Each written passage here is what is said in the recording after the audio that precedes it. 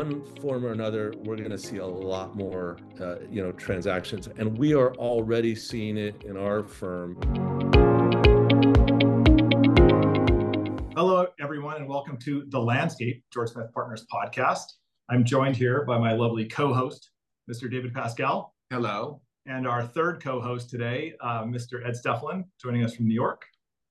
Today, we have a very special guest. It's Mr. Jonathan Roth of 3650 REIT. We'll let Jonathan introduce himself here in a moment.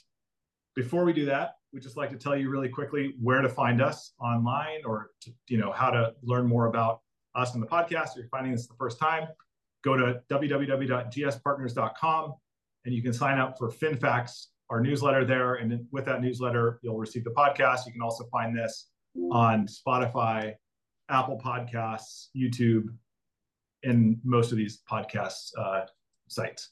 So without further ado, let's let Jonathan here introduce yourself. Yeah, let's rock and roll.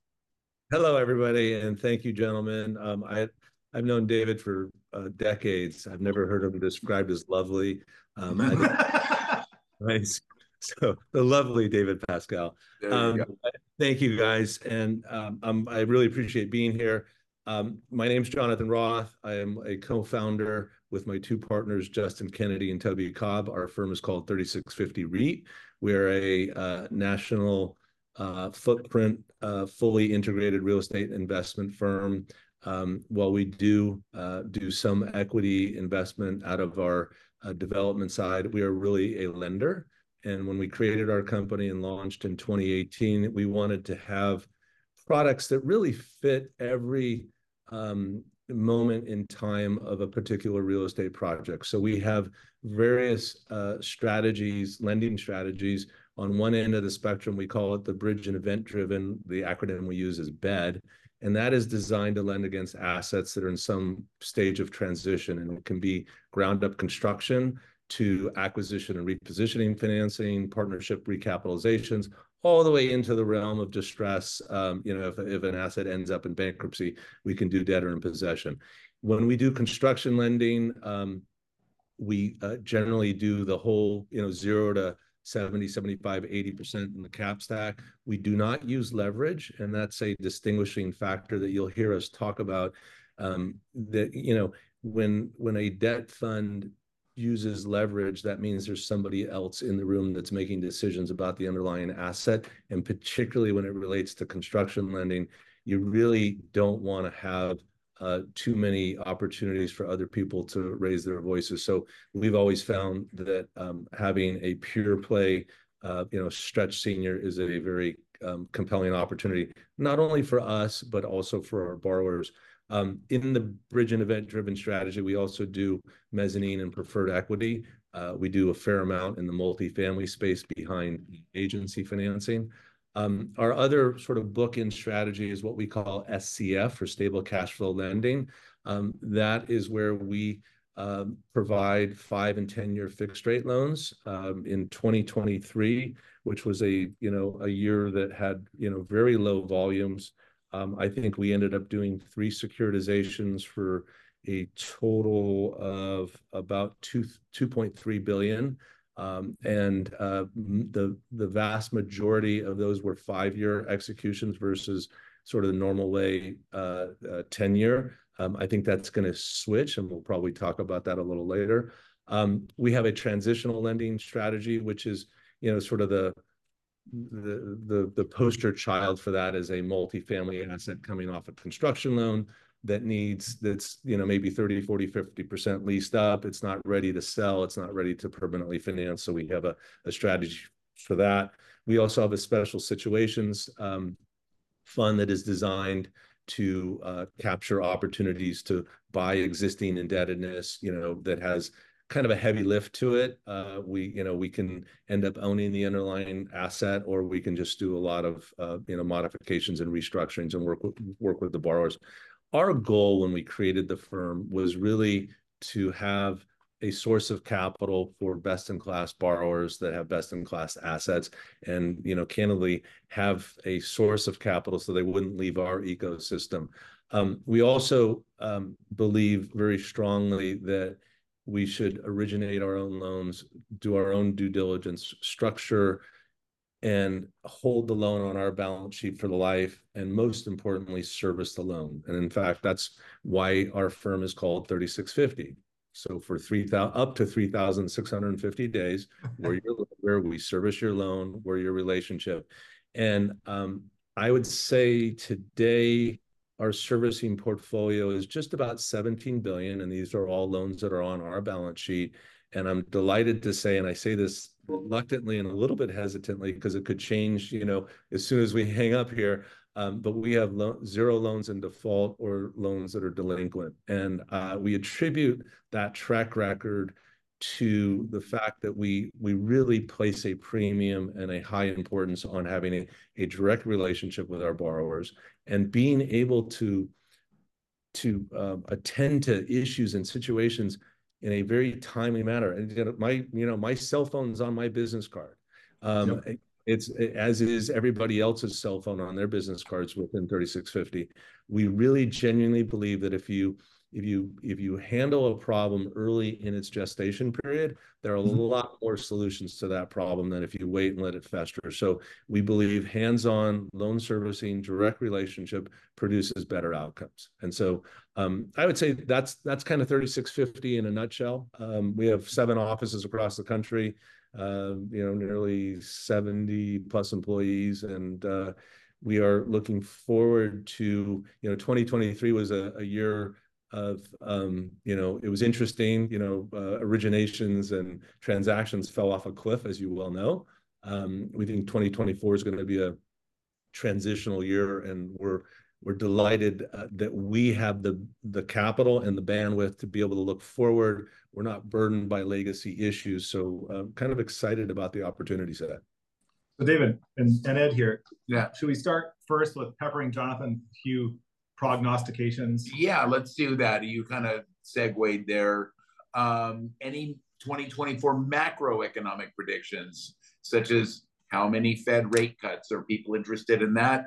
And any predictions on the directions of Treasury and yield curve inversion? And will we have a recession? All the easy ones, right? Yeah. Oh, just those. Okay. Look, I'm not in the business of making predictions, but I will tell you, we've had a 150 basis point, or 130 basis point rally in the risk-free rate. We've had spreads tightening, and I think that's going to continue. I don't know, the date upon which the Fed will start, to lower rates, but it's definitely going in that direction. The market has already baked that in. Has the market been overly aggressive? Maybe. But I have either the good fortune or the curse of spending a lot of time on airplanes, and I spend a lot of time in most major cities in our country, and I will tell you, I don't see things slowing down. There's a lot of economic activity in certain areas. In other areas, and cities like San Francisco, it's pretty quiet, and there are issues there we'll probably talk about. But I don't see the economy coming to a screeching halt. Will we go into a technical recession? Yeah, probably. At some point, third quarter. I think information. There's a lag to information, but I don't see us falling off a cliff. Having said that, it would be irresponsible not to caveat everything with we've got some pretty big macro geopolitical issues with what's going on in Israel, in the Middle East. Every day there's new headlines, and that conflict is spreading. It's not contracting, and I don't want to underestimate the impact of that globally. But I think in general, if barring any material exogenous event, we will slow down in our country. We won't fall off a cliff, and I think transaction volume will increase because as investors, there was a lot of capital raised, and there was very little deployed last year, Right. and investors want to put capital to work. And I think last year what we saw is if you didn't have to transact, and I'm sure you all saw this as well as we did. Yes, we did. Yeah, if you didn't have to transact, you weren't going to. That's Now, right. we have 2 trillion of maturities that are this year, the next year, the year after that. You're going to have to transact, and there's going to be capitulation Yep. with buyers and sellers. There's going to be restructurings done, and those restructurings will facilitate a variety of different outcomes. Some will That's be right. there's a pref equity provider that will provide capital so Yep. that the normal way senior financing. There will be a sale of an asset just to get it off somebody's balance sheet. And so I do believe that in one form or another, we're going to see a lot more, transactions, and we are already seeing it in our firm in terms of the inbound inquiries for Interesting across the board, candidly. Mm-hmm. Ed, I want to ask some follow-ups, but maybe do you have any prognostications here, or you want to try to dodge that bullet? Or do you have questions for Jonathan? No, I mean, I think the Fed, just going back to Pascal's original question here, I do think we'll see some Fed rate cuts. I think that will happen. I think the industry's positioned itself for some distress, which may or may not happen in magnitudes. We're not sure. So it'll be interesting to see how it unfolds. And, I think the regional banks stay fairly weak, which obviously for you, Jonathan, is a great, right? I mean, I don't see the impetus for a mass increase in deposits at regional banks. I hope I'm wrong because they obviously do a lot of lending for our clients, but I don't see that impetus. Yeah, I mean, look, Ed, you raise a really important point. Regional banks make up 40 to 45% of all real estate lending in our country. Think about that statistic. And you have a couple $1 trillion of loans that are coming due. That's a big chunk is held by those banks. And while the Fed has been guiding banks to work with borrowers, there's only so much one can do. And across the board, just because of the way rates have gone, you've had value degradation, anywhere from 15 to 30 to 40% in a normal way asset. Forget the conversation around other troubled asset classes, namely office. And so those regional banks and their absence obviously creates opportunities for firms like 3650, but it also is going to create there's a lot of everything is private credit. Yeah, it's big and it's getting bigger, but it's not going to fill the entire void that's created by the absence of the banks. Yep. Interesting. I have a couple follow-up questions. So, you ran through, I think, all the different products that 3650 has to offer. And obviously, I think, well, maybe not obviously, you're one of the more active folks in the CMBS world last year, as you mentioned. What, for 3650 this year, 2024, and kind of like you said, a transitional year into 2025, are you guys focused more on trying to put out special situations funds? And let's talk about that. If so, what does that look like? You mentioned also, equity recaps. I think you also said even, partnership level recaps. So let's talk about that, what that means with respect to capitulation, because what we've noticed here on our end, we're in a little bit different part of the market than you, right? So folks come to us and they say, hey guys, what's out there in the world? And we're constantly in communication with, hundreds of groups like 3650 and also hundreds of clients. And so we have a pretty interesting purview into the market. And one thing we've talked about here internally a lot is that we've started to see, at least on the client side, a more capitulative demeanor. They're accepting. Yeah, more than they were in late 2022 and early 2023. They're recognizing that this is just not going to just go away super quickly. But then I think sometimes when they come to us, like Ed and I had a great call with a client yesterday. Fantastic firm, great track record, bought an asset in a market that was real hot. institutional asset, maybe 300 or 400 units multi, and bought the asset. Rents didn't appreciate in the way they expected.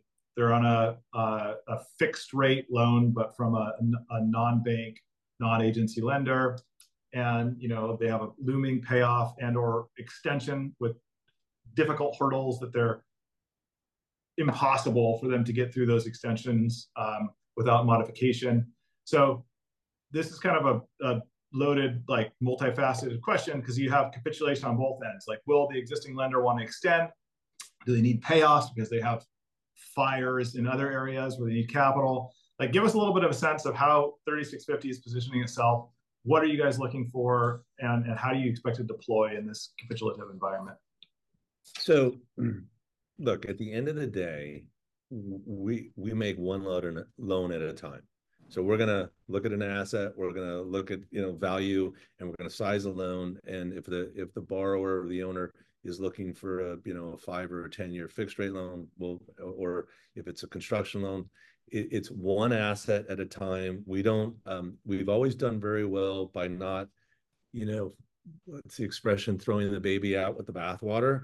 And so, when retail was in a death spiral, not all retail was bad. We learned during the pandemic that grocery anchored retail was best in class.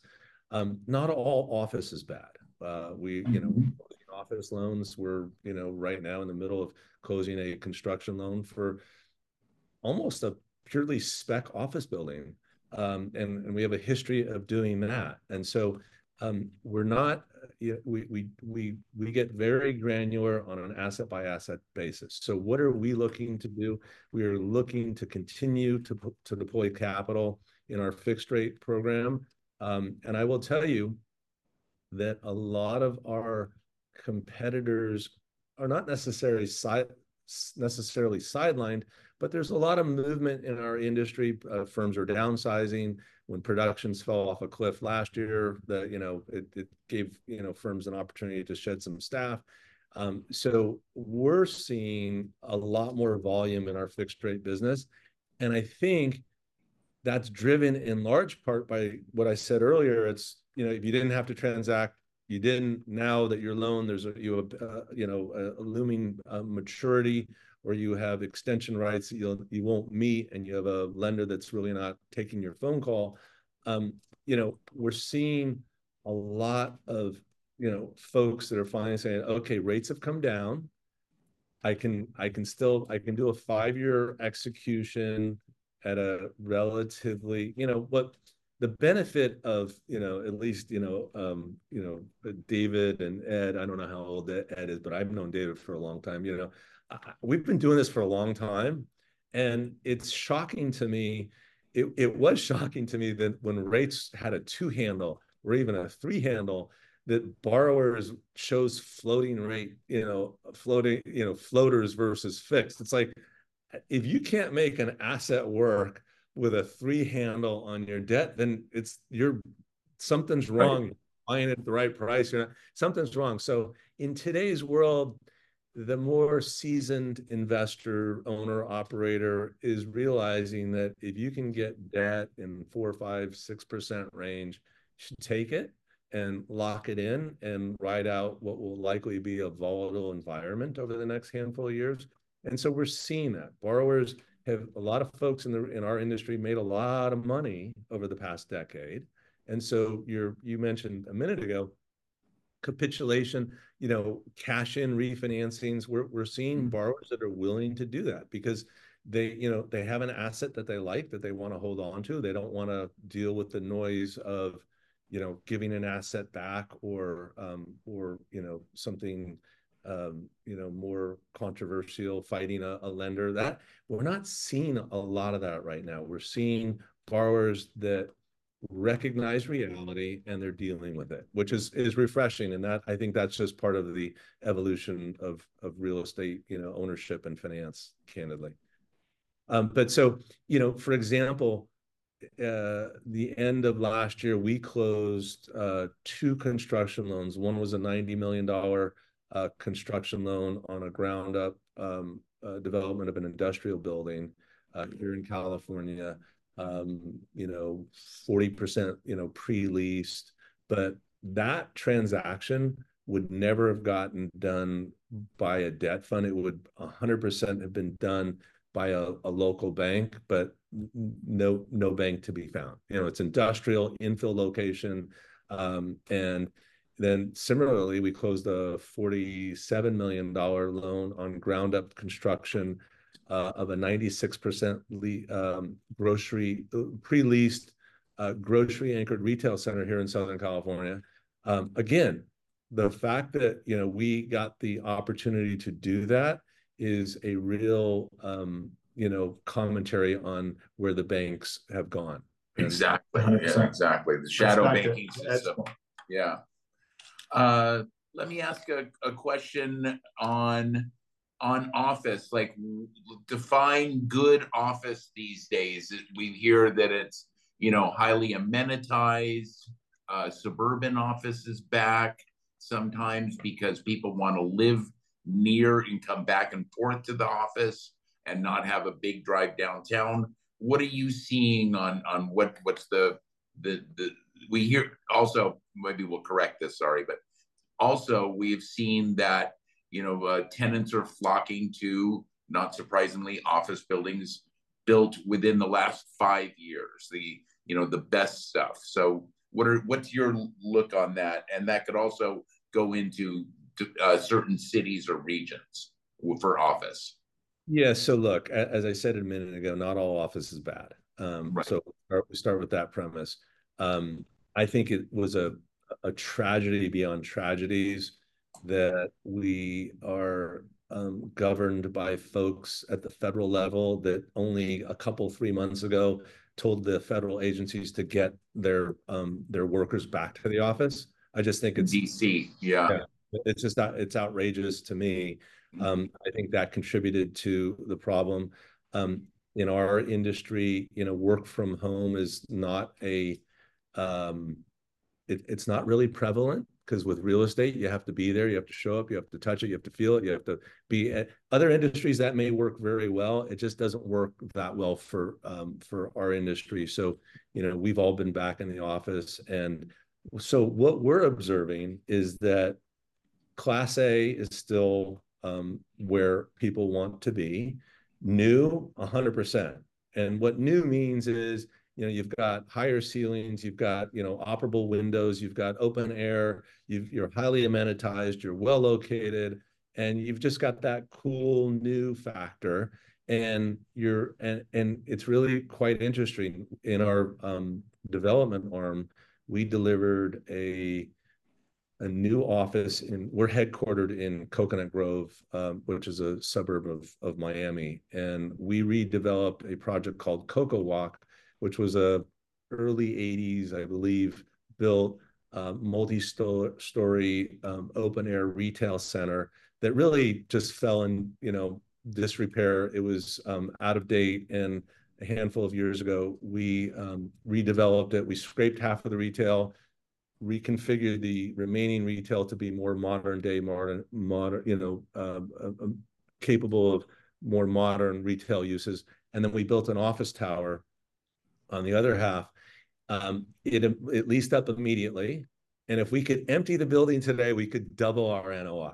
And it wouldn't take very long. You can't do that, but if we could, that's what would result. And so, well located, it's, you know, it's walkable, it's livable, and that is what is attracting. I think, you know, it's the large floor plates in, you know, central business districts.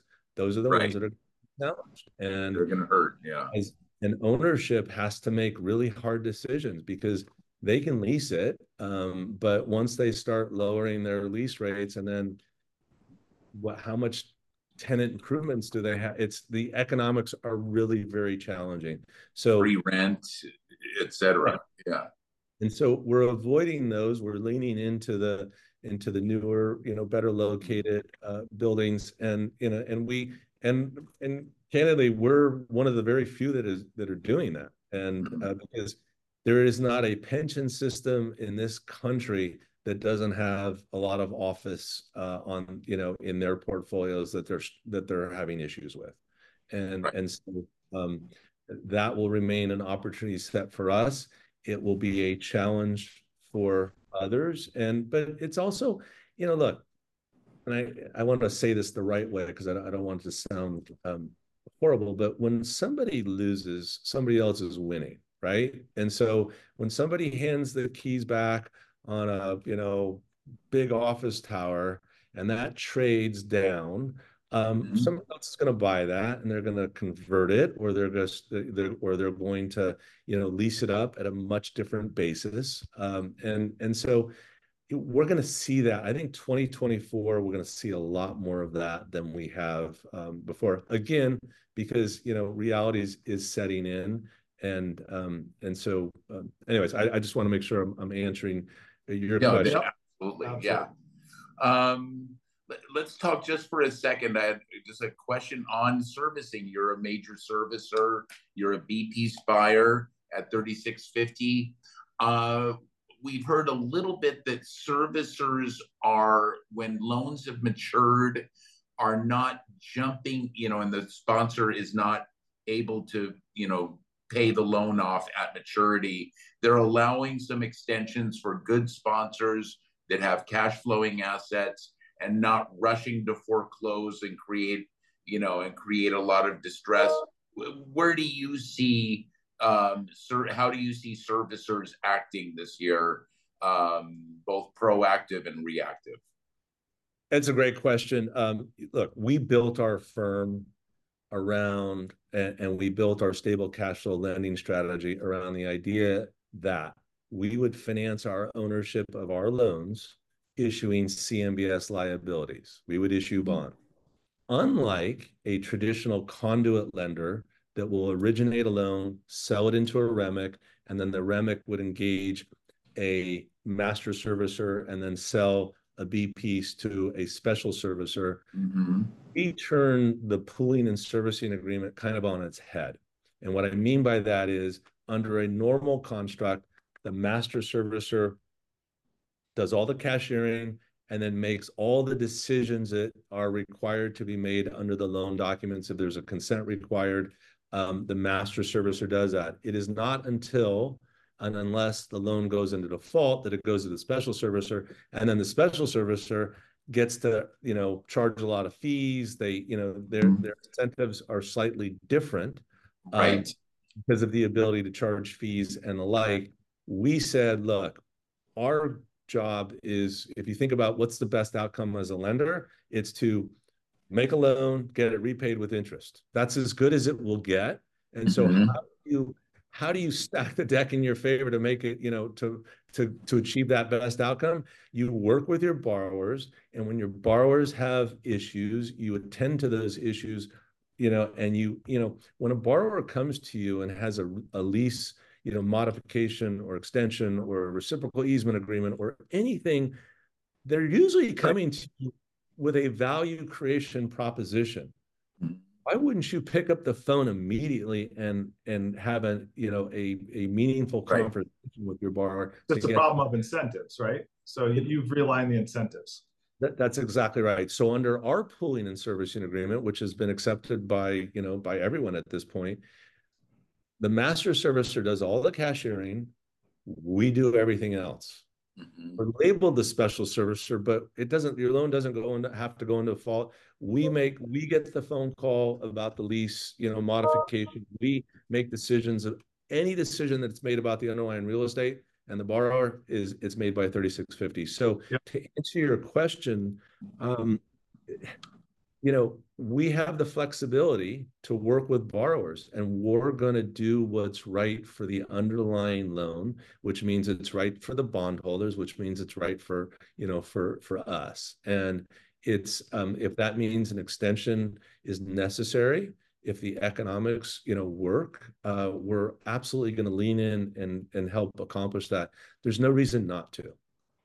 Got it. We should get going on the wrap up here, but I just have one more question or two for you, and I don't know, Ed, if you want to ask another question. Mine is this: what excites you the most about the next 6 to 12 months, and what is the most worrisome thing that you can kind of see in the next 6 to 12 months, not for the real estate macro market, but more for your opportunity set in particular? Like, you know, you have your 4 or 5 buckets of capital. Like, what are you most excited about with respect to those, and where are your ears perked up? I would tell you, I'm excited about just the fact that I think we're going to see a lot more opportunity come our way this year, that people are going to transact. And Yep. I'm excited about the fact that we're very well capitalized. We have a lot of dry powder to, for those opportunities. And, you know, we're at a stage in our careers where, you know, relationships do matter. And I'm excited that we are receiving those phone calls from, you know, guys like you and saying, hey, you know, we got this situation. How would you look at it? And, you know, what's the best approach? I'm excited about all of that. What worries me is what I talked about a minute ago, are the macro, you know, geopolitical. And we have an election year. And we could spend, you know, that could be its own show. About that. It's an election year? Yeah.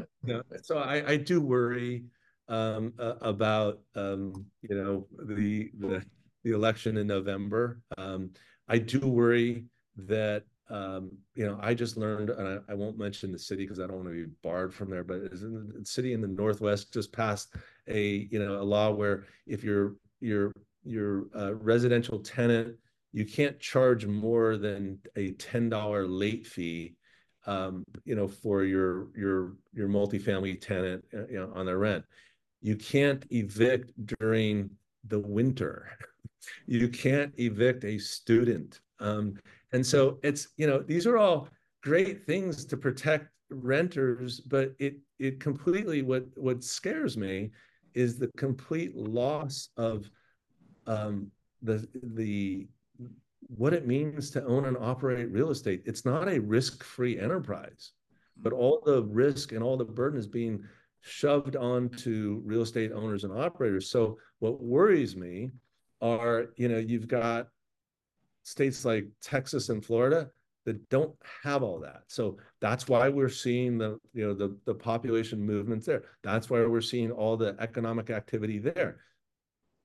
The other side of that is we're seeing great cities in our country just get drained of, you know, intellectual capital, of capital. And, you know, will they come back? Yeah, they will probably. You know, when the world turns, we're starting to see some movement, you know, in areas. But I just worry that we live in an over-regulated environment that is going to make real estate development, ownership, operation even more difficult.